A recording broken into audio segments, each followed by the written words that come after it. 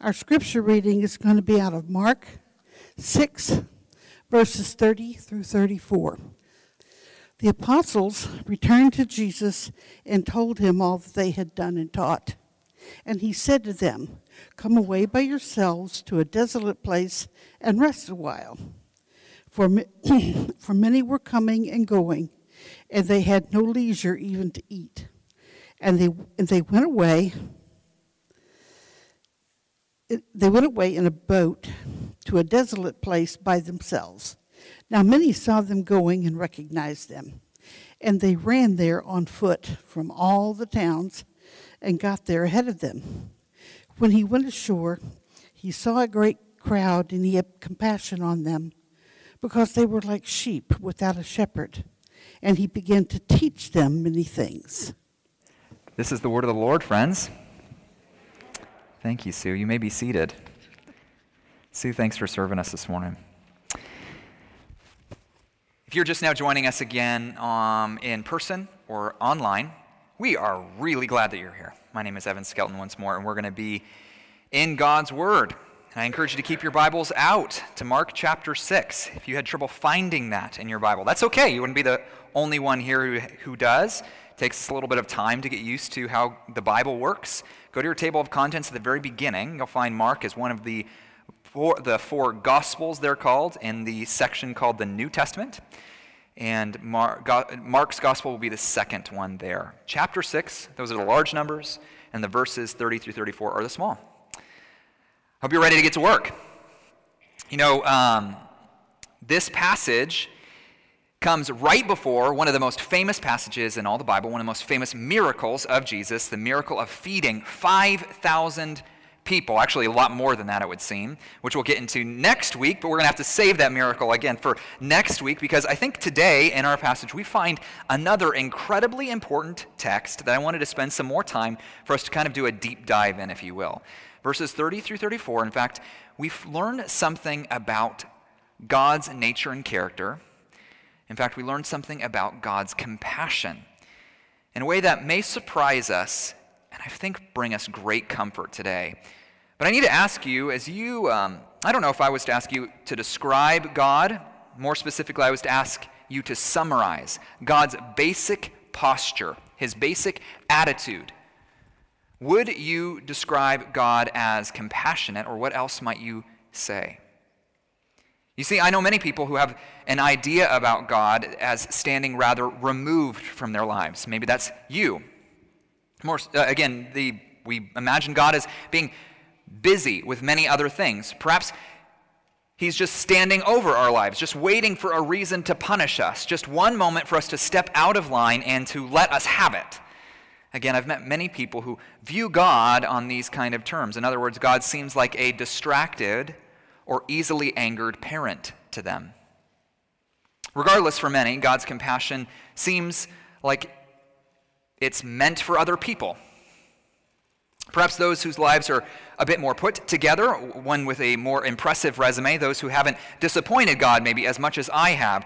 For many, experiencing the compassion of God seems more to be the exception than the rule. Still others have no problem saying that God is compassionate. Of course God is loving. He's bound to forgive. Isn't that his job? In other words, even as God's compassion makes a great deal of sense to some of us, I fear we mean something quite different than the Bible does when it speaks of compassion. Like Inigo Montoya in Princess Bride, I don't think that word means what you think it means. Today we're going to look and see what the Bible has to say. If you don't get that reference, this is a discipleship issue. You need to watch Princess Bride this afternoon. Just kidding. Don't come after me because there might be something inappropriate in it. But regardless, today we're going to consider the compassion of Jesus, both its nature and its reality, and the compassion that you're going to need to understand, actually, if you're going to understand the feeding of the 5,000. And so I hope you keep your Bibles open as we consider Mark 6, these 4 verses in 3 parts. The disciples' rest, the crowd's pursuit, and the shepherd's compassion. You ready? I'll tell you what, I am. So let's look at the first of these, the disciples' rest. Now, if you're new here, what we do often, as kind of our steady diet in terms of teaching, is to read passage after passage in a book of the Bible or a passage of Scripture, go verse by verse, seeing what God's Word has to say. And last week, we looked at a rather alarming passage for some of us about the rather violent death of John the Baptist, a rather unjust death at that. It's as if John Mark, last week, who's the author of this book, wanted to temper all of the excitement that is bound up with those who are reading about Jesus and his supernatural power, including us, especially after the passage right before that, in which we find that Jesus not only has supernatural power and authority, but then he shares it with his closest followers. It's as if John Mark wanted to point out, yes, following Jesus will come with a kind of power and authority, but it will also come with cost, even ultimate cost. And so he gives us the example of John the Baptist. Still now, John Mark picks up where he left off in verse 30 as Jesus' followers are returning back to him after who knows how long with a lot to share with their teacher. After all, last we heard from these 12 disciples of Jesus is that Jesus had sent them as his representatives, his emissaries, which is rather remarkable when you come to see how little or how much the disciples had to learn about Jesus still. He sent them with the news of his coming kingdom, and then he sends them with the power to prove it, to back up those claims, including the authority to cast out demons, the power to heal as proof of the rescue that Jesus not only had the desire to provide, but could indeed provide. In fact, notice what it calls these disciples. It calls them apostles, which is what they become referred to later on in the New Testament. But this is the first and only time that Mark uses that term. Apostles means something like sent ones or missionaries. And now these sent ones are reporting back on where their sending has taken them, returning to Jesus with, again, a lot to share. You can probably picture it. They're coming back. They haven't seen their teacher in so long, coming from all over the countryside and meeting up and wanting to have a deep conversation, not only with one another, but with Jesus, saying, Jesus, you have no idea what's taken place over the days, the things that we've seen, how people responded. But given the fact that Jesus was now at this point surrounded by crowds almost since he wakes up in the morning, pretty much at every opportunity, with all these people coming and going, and all of them expecting something from him, there's not a lot of room for them to catch up over a cup of coffee, not even to eat, according to verse 31. And so he pulls them aside, saying basically, okay, guys, let's get out of here. In fact, go grab the boat. And so they push off into the Sea of Galilee, sailing for what our passage calls a desolate place. We'll look more at this desolate place next week, but for some much-needed rest. Not only did they have a lot to catch up on afterwards, but you have to imagine they're bound to be exhausted, especially Jesus. We're creatures, after all, and you can only push the body and mind so far before it quits. Even Jesus is fully God and fully man, and even needed to sleep, needed to rest himself. Something an overworked culture like ours needs to hear, I think, is we need rest. But I have to tell you, I think there's something going on here that's even more important than the disciples were getting a well-deserved getaway. This passage isn't about how to have a good vacation. This little getaway reveals something actually about Jesus himself, something that we've seen before in John Mark's gospel. You see, when it comes to rest and the idea of it in the Bible, it turns out to be a bit more complex than we might realize. Yes, of course, the disciples needed a break. But it's hard not to connect these words with Jesus' words in Matthew 11, verse 28. Can we put that on the screen? Matthew 11. Come to me, all you who are weary and heavy laden, and I will give you rest. In fact, in verse 30, in this passage, in Matthew chapter 11, Jesus goes on to call this rest for your souls. I don't know about you, but do you long for a little bit of that kind of rest? Not just physical rest, but deep soul rest. It turns out this deep soul rest is what we need most, and it's what the disciples are beginning to experience with Jesus even now. You can't find this rest, however, through vacations or food or vegging out on a Saturday afternoon. After all, does anyone feel more tired after you do these things? It doesn't mean you don't need to take a nap or perhaps break away from work. In fact, to experience soul rest, you probably should. But still, soul rest isn't found primarily in me time. It is found instead in experiencing a vibrant, intimate friendship with Jesus himself. The kind of relationship that is cultivated through time, intentionality, and honesty.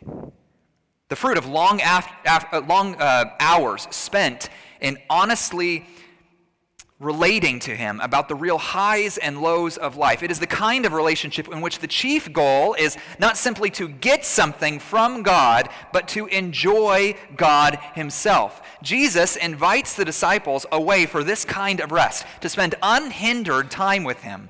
But let me ask you, is this the kind of relationship that you have with God himself? On a regular basis? Is your prayer life like meeting with a best friend? A kind of friend who knows the real you? A kind of friend with whom it is natural to process the joys and heartaches of life? The kind of friend who you grieve to hurt, but you never have to fear that they will cast you away? Or is your relationship with Jesus more like calling a distant relative or maybe meeting with a parole officer? Is it simply transactional and reactionary? Do you come to God simply to enjoy God or to get something from him, particularly when things are going wrong? The thing is, this kind of friendship, like any friendship, isn't microwaved, it's cultivated. It's the product of years of daily conversations in a variety of different circumstances, breaking away from the normal noise of your life in order simply to be with God. But it is also a friendship, importantly, notice here, that Jesus initiates. Jesus longs for this relationship with his people more than we do, thank God, and that Jesus invites us into this same kind of friendship, to cultivate the kind of relationship in which we find soul rest, because there we find him. It reminds me of the hymn, "What a Friend We Have in Jesus." Many of you know the words to this hymn. What a friend we have in Jesus, all our sins and griefs to bear. What a privilege to carry everything to God in prayer. Can we find a friend so faithful who will our sorrows share? Jesus knows our every weakness. Take it to the Lord in prayer. Rest with him. That is why Jesus calls the apostles to break away. But they aren't the only ones in need of this kind of rest, it turns out, which brings us to the second point, the crowd's pursuit. Now, I have to tell you, in reading these next verses, it just makes me irritated. I don't know about you. Listen to verse 33. Now many saw them going. So they had left, they need rest, they're getting a getaway. Many saw them going and recognized them, and they ran there on foot from all the towns and got there ahead of them. I mean, can't a guy catch a break?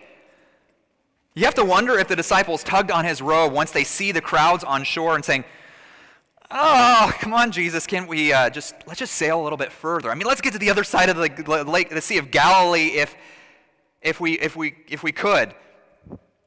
But notice how Jesus actually responds to them in verse 34.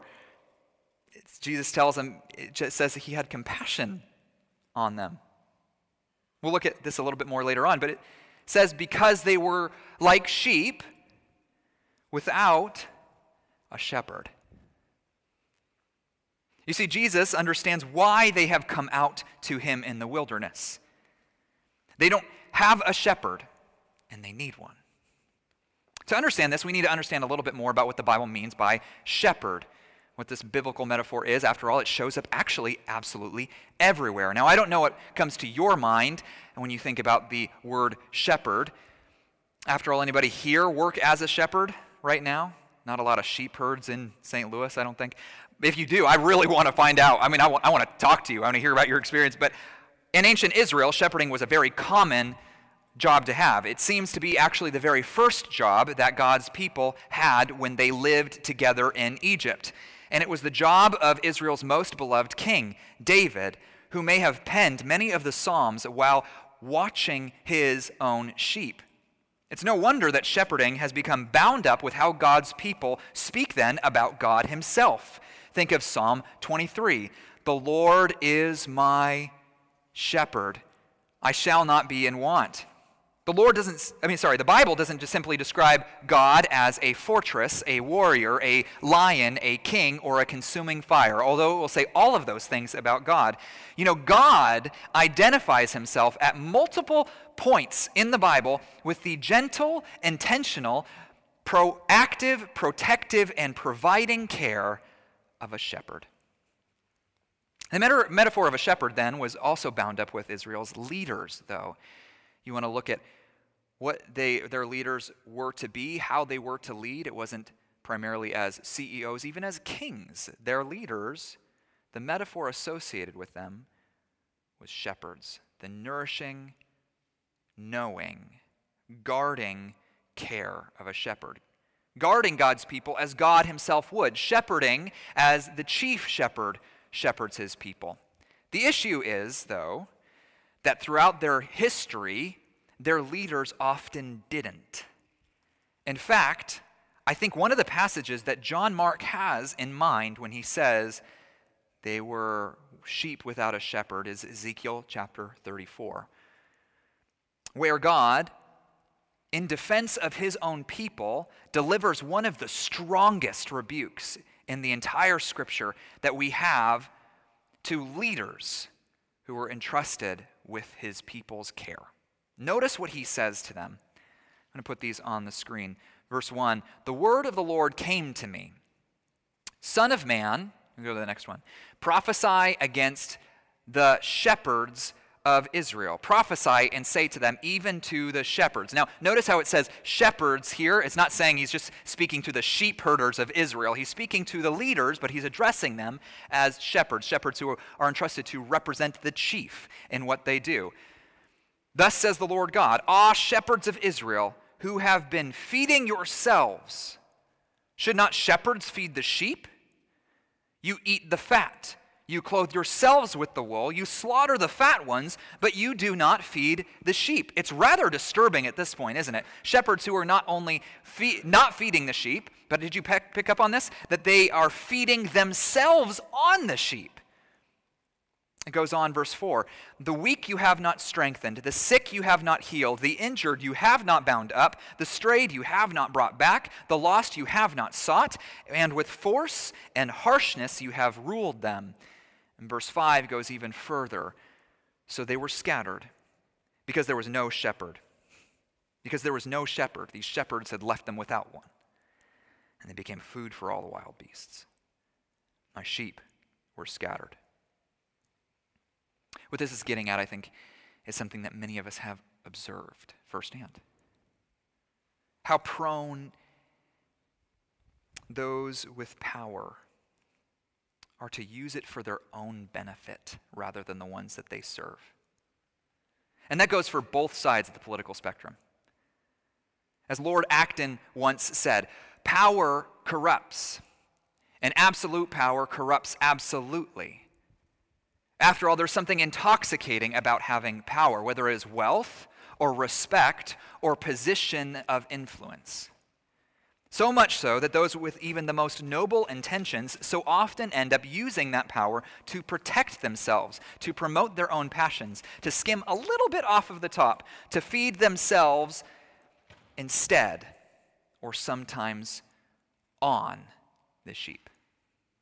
It makes me think of the conversations my friend Drew and I, who is in the Air Force, an officer in the Air Force, about the military and how many safeguards the military has put in place to prevent this very thing from happening, assuming that that those entrusted with power and authority would be prone to misuse it. Or makes me think of the system of checks and balances which was uniquely written into our own Constitution, as if assuming that the most well-meaning authority would still need to be kept in check. Now, unlike what much of our current culture might assume, authority and power are not the basic problem any more than they are the solution. But still, notice how honest the Bible is about the practical effects of corrupt leadership and how seriously God himself takes it. Many of us, after all, know what it is like not to have our authorities listen to us, not to have our bosses stick up for us, not to have our parents give us the help we need, or our politicians act out of something other than their own self-interest. Sometimes, in fact, those who use their power in inexcusable ways, even violent ways. Many of us know what this is like, as Ezekiel puts it, to experience rule with force and harshness, to be left as food for all the wild beasts, to be in reality sheep without a shepherd. But it's not as if we didn't need shepherds. It's not as if having a shepherd was the problem, as if simply we needed to throw off authority, in other words, and be left to ourselves to find our own way, as attractive as this might sound to some of us. William Barclay points out that sheep without a shepherd lack three things. First, sheep without a shepherd lack direction. Left to themselves, you see, sheep wander and easily get lost. Sheep are rather stupid when it comes down to it, actually. And left to our own way, it turns out, our own agendas, our own worries, and our changing passions, we get lost too. I know we are told to follow our hearts, to live our own truth, but if you're honest, are you really so certain which parts of yourselves, which desires you should be following? We're not even united in our own persons, our minds and imaginations. We are hardly monocolor, straightforward creatures. We are hardly unshakably convinced of what we actually want and what we see is best. It reminds me of the movie Pirates of the Caribbean and a magical object that many of us wish, I think, we had, whether or not you've seen this movie. It's a compass that pointed the way to whatever the holder desired most. However, in the movie, in the main character's hand, this compass keeps changing directions. Why? Because the compass is as uncertain as this main character is about what he actually wants. Our minds and hearts are complex enough that following our hearts is hardly a straightforward thing. And many of our desires, add to this, we know aren't good at all. I mean, should I follow my heart to the cookie jar 20 times a day? Or to a pornographic website? Or to lash out at my spouse? Some of our desires aren't good for us at all. Some of you today lack direction, and it has left you feeling disoriented. You're not sure which way you should turn, and you've seen what happens when you are in charge of your own life. We need a shepherd to help us find the way. Second, a sheep without shepherd lack nourishment. Left to themselves, again, sheep cannot find pasture. They can't find clean water. They can't find good grass. And even if they should happen to stumble upon it, only a matter of time goes on before the flock has devoured it, before it's all used up and they are left back where they started. In fact, sheep, I don't know if you know this, are so helpless that when they stumble and fall over, they can't right themselves. They can't get themselves back up. They can't get themselves on the right side again. And so sheep can die on their backs with their little legs flailing in the air. It would be a really hilarious image if it wasn't so tragic. Sheep can't take care of their own needs, and neither can we. I know there's tremendous pressure on us to be self-sufficient. In fact, one of the signs of adulthood is being able to venture out on your own. My parents, who are here today, would not be very happy if I was still hanging out in their basement playing video games. And hopefully nobody's nudging their child right now. But in reality, I can't just magically conjure up what I need physically, let alone spiritually. I'm not a tree who simply stands outside in the sun and can make my own food. I need someone outside of myself to provide it. We're all dependent creatures. And my guess is some of you here are feeling more than a bit undernourished. I don't mean physically as much as I mean spiritually, whether because of loss or loneliness or failure Many of us are feeling dehydrated in our very souls. We need a shepherd who can make us lie down in green pastures, who can lead us beside still waters, a shepherd who can restore our souls. Number 3, sheep without shepherd lack protection. The thing about the ancient Near East, where these sheep would have been raised, is that everything, absolutely everything, was out to get a sheep. Everything either wanted to kill or steal a sheep. And they didn't exactly have sharp claws or speedy legs to defend them and get out of danger. They're basically walking cotton balls with about the same intelligence. And the reason a shepherd then would be so eager to find a lost sheep is because it's only a matter of time before that sheep meets with a very sticky end. In fact, in many ways, we are as vulnerable as a sheep is, spiritually speaking, just as defenseless left to ourselves.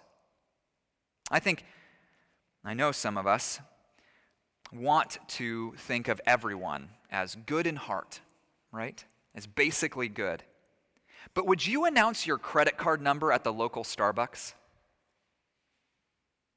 Would you go into the grocery store and leave a sign on your car saying, "Yep, it's unlocked"? Would you drop your children off with just any neighbor you can find? Only a foolish person would, right? Many of us know from experience there are some who intend and commit evil against others. We also know that we can sometimes be our own worst enemies too, right?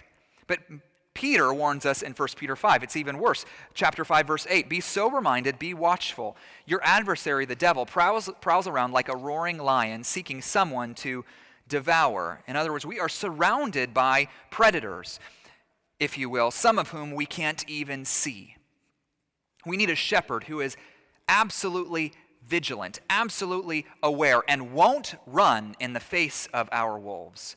Jesus knows that just like the crowds, we, like sheep, need a shepherd.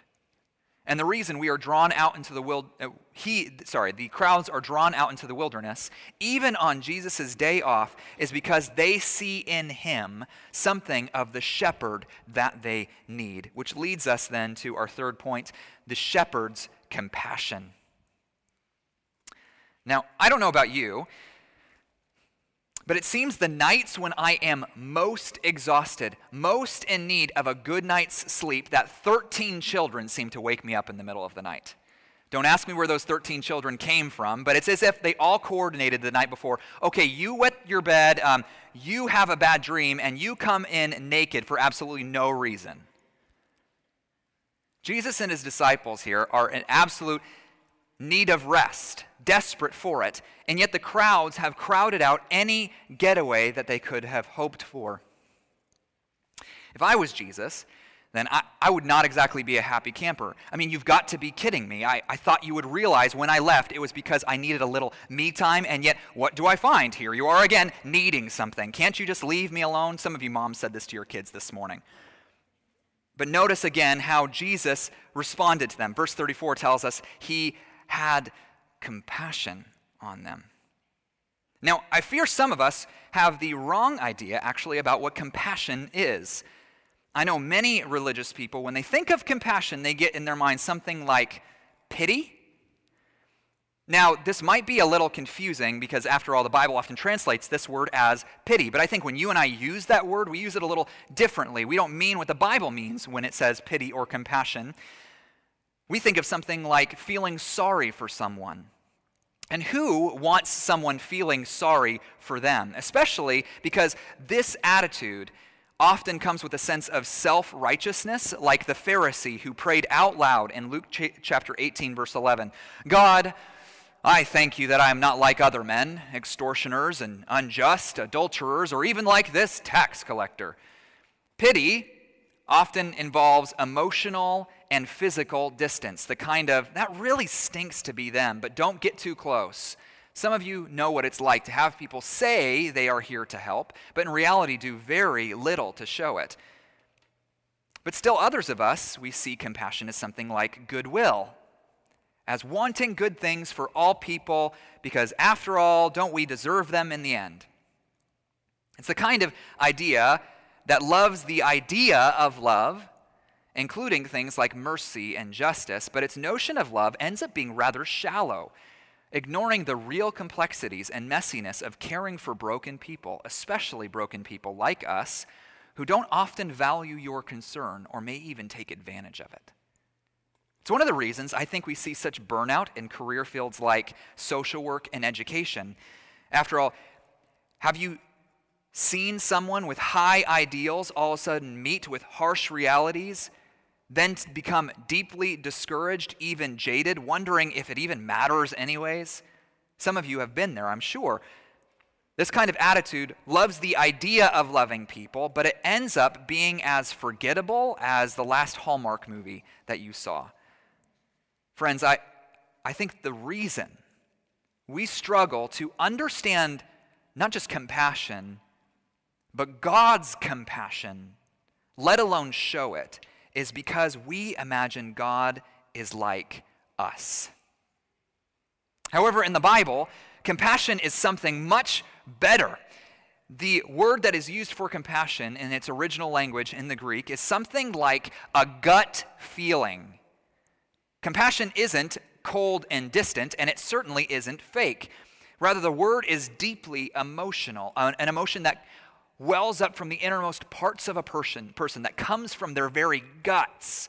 It reminds me of God's words to Hosea in chapter 11 in the Old Testament, just as he was describing all of the hurt his people had caused him and their ongoing rejection and what it felt like, worse than a betrayed husband or a rejected parent. But then God, unexpectedly, in verse 8, interrupts himself just as he's about to speak of all the justice that they deserve and says, "How can I give you up, O Ephraim? How can I hand you over, O Israel? How could I make you like Admah? How could I treat you like Zeboim? My heart recoils within me. My compassion grows warm and tender." Friends, is this how you see God? Do you see God as being warm and tender toward you? Again, I think the reason we struggle with this is because we imagine God's compassion is like, we imagine that God is like us. We imagine that if God felt compassion toward us, it must either mean that he pities us, that he feels sorry for us, but when push comes to shove remains distant, leaving us to figure it out on our own, to clean up our own mess. Or we imagine compassion isn't really an accurate picture of, his compassion isn't really based on an accurate picture of who we are. I mean, how could it be? He may love an idea of us, but not the real us. After all, if he knew the real us, he would either run, like many others have, or that love would come with an expiration date, just waiting to be proven wrong. But as Jesus reveals, God's compassion is neither response. You know, Jesus knows actually the crowds that have come to him have largely come still for the wrong reasons. They have come for the miracles, the signs of power, not him.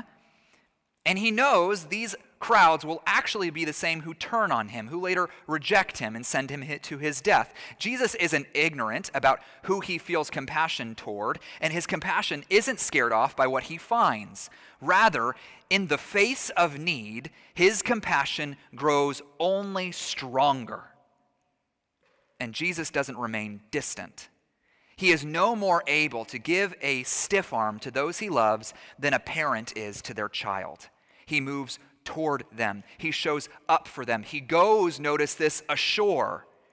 And as we will see next week, he provides. Dane Ortland puts this in his book, Gentle and Lowly, which I would recommend everyone here read. He, speaking of Jesus, doesn't handle us roughly. He doesn't scowl and scold. He doesn't lash out the way many of our parents did. And all this restraint on his part is not because he has a diluted view of our sinfulness. He knows our sinfulness far more deeply than we do. Indeed, we are aware of just the tip of the iceberg of our depravity, even in our most searching moments of self-knowledge. His restraint simply flows from his tender heart for his people. If this feels too sentimental for you, the verses we've looked at seem very similar, don't they? As Dane points out, Jesus' compassion doesn't dismiss our sin. In fact, it makes it really genuine because he knows it already. He knows it more deeply than we do, but he is eager to give forgiveness to those who need it, compassion to those who will come to him for it. As Dane puts it, his merciful affections, I love this, stream from his innermost heart as rays do from the sun. I know some of us see as God's basic posture towards us and others as anger or indifference, but there is a reason that God describes himself throughout the Bible as, in Exodus 34, the Lord, if you want to go back, we'll get to that Dane Ortlund quote in a second. I'm sorry to confuse you. Exodus 34:6, the Lord passed before him and proclaimed, the Lord, a God merciful and gracious, slow to anger, and abounding in steadfast love and faithfulness. Friends, notice this verse. What is God slow to? And what is he abounding in?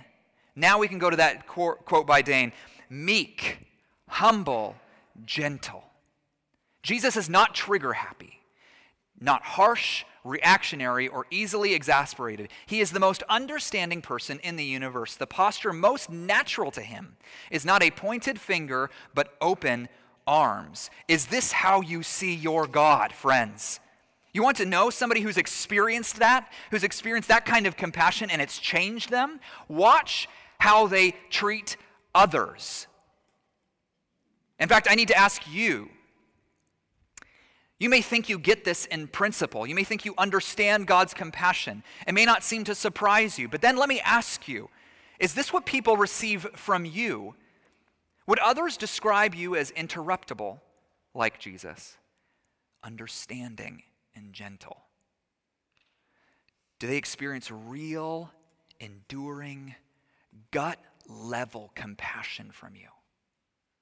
Or do they experience someone who is cold and mistrusting? Are you harsh, reactionary? Are you easily exasperated? Are you slow to anger and quick to love? Or are you the reverse? Is your most natural posture, in other words, a pointed finger or open arms? Maybe you feel as convicted by that as I do. All of us, after all, have people who are a little difficult to show this kind of compassion towards, right? Maybe it's just me, but friends, we are surrounded by people who need more than distant pity or empty goodwill. That includes the people who have hurt us and those who do not share your convictions. We are surrounded by people who are like us, sinners and sufferers, some combination of the two. Hurt people who hurt people, sheep in need of a shepherd. And if you're like me, again, you struggle to feel and act from the same kind of compassion, especially when others don't value what I have to offer or are just as prone to selfishness as I am.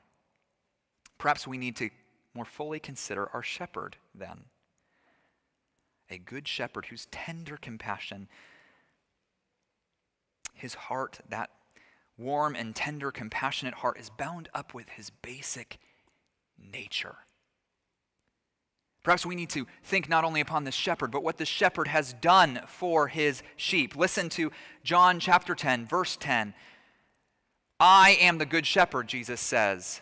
The thief has come to, this is the wrong verse. Okay, I take it back, but this is really good. Comes from the same passage. Listen to this. I am the good shepherd. The good shepherd lays down his life for his sheep. In other words, the shepherd we need, the shepherd who not only knows us, but feeds us, leads us, and protects us, has done so. And he's done so by becoming a sheep who would go on to be slain, who would be slain willingly, innocently, unjustly, by the very ones who he calls sheep here. Notice this, he has compassion on these sheep, even approaches them so tenderly, so And he takes the initiative so purposefully on behalf of these sheep, demonstrates such compassion, knowing later it would be these same sheep who cry out, "Crucify him, crucify him."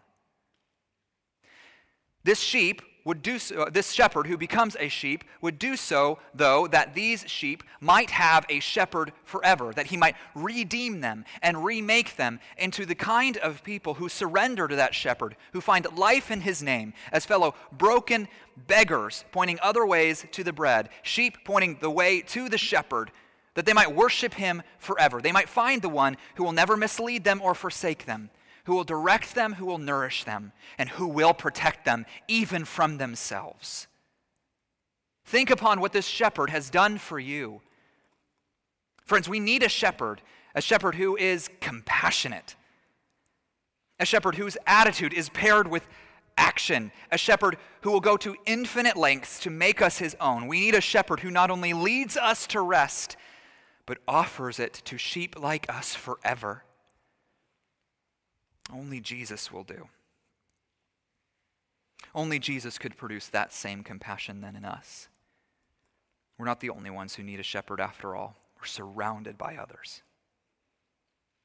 You know what they need? They need a church that sees itself as sheep who have been well loved, who know where a shepherd is found, who are not easily impressed by the shepherds we're offered in our surrounding culture, and who've so experienced compassion as to demonstrate the same. What hope could we have for these things other than the gospel itself? I hope you'll join with me in prayer.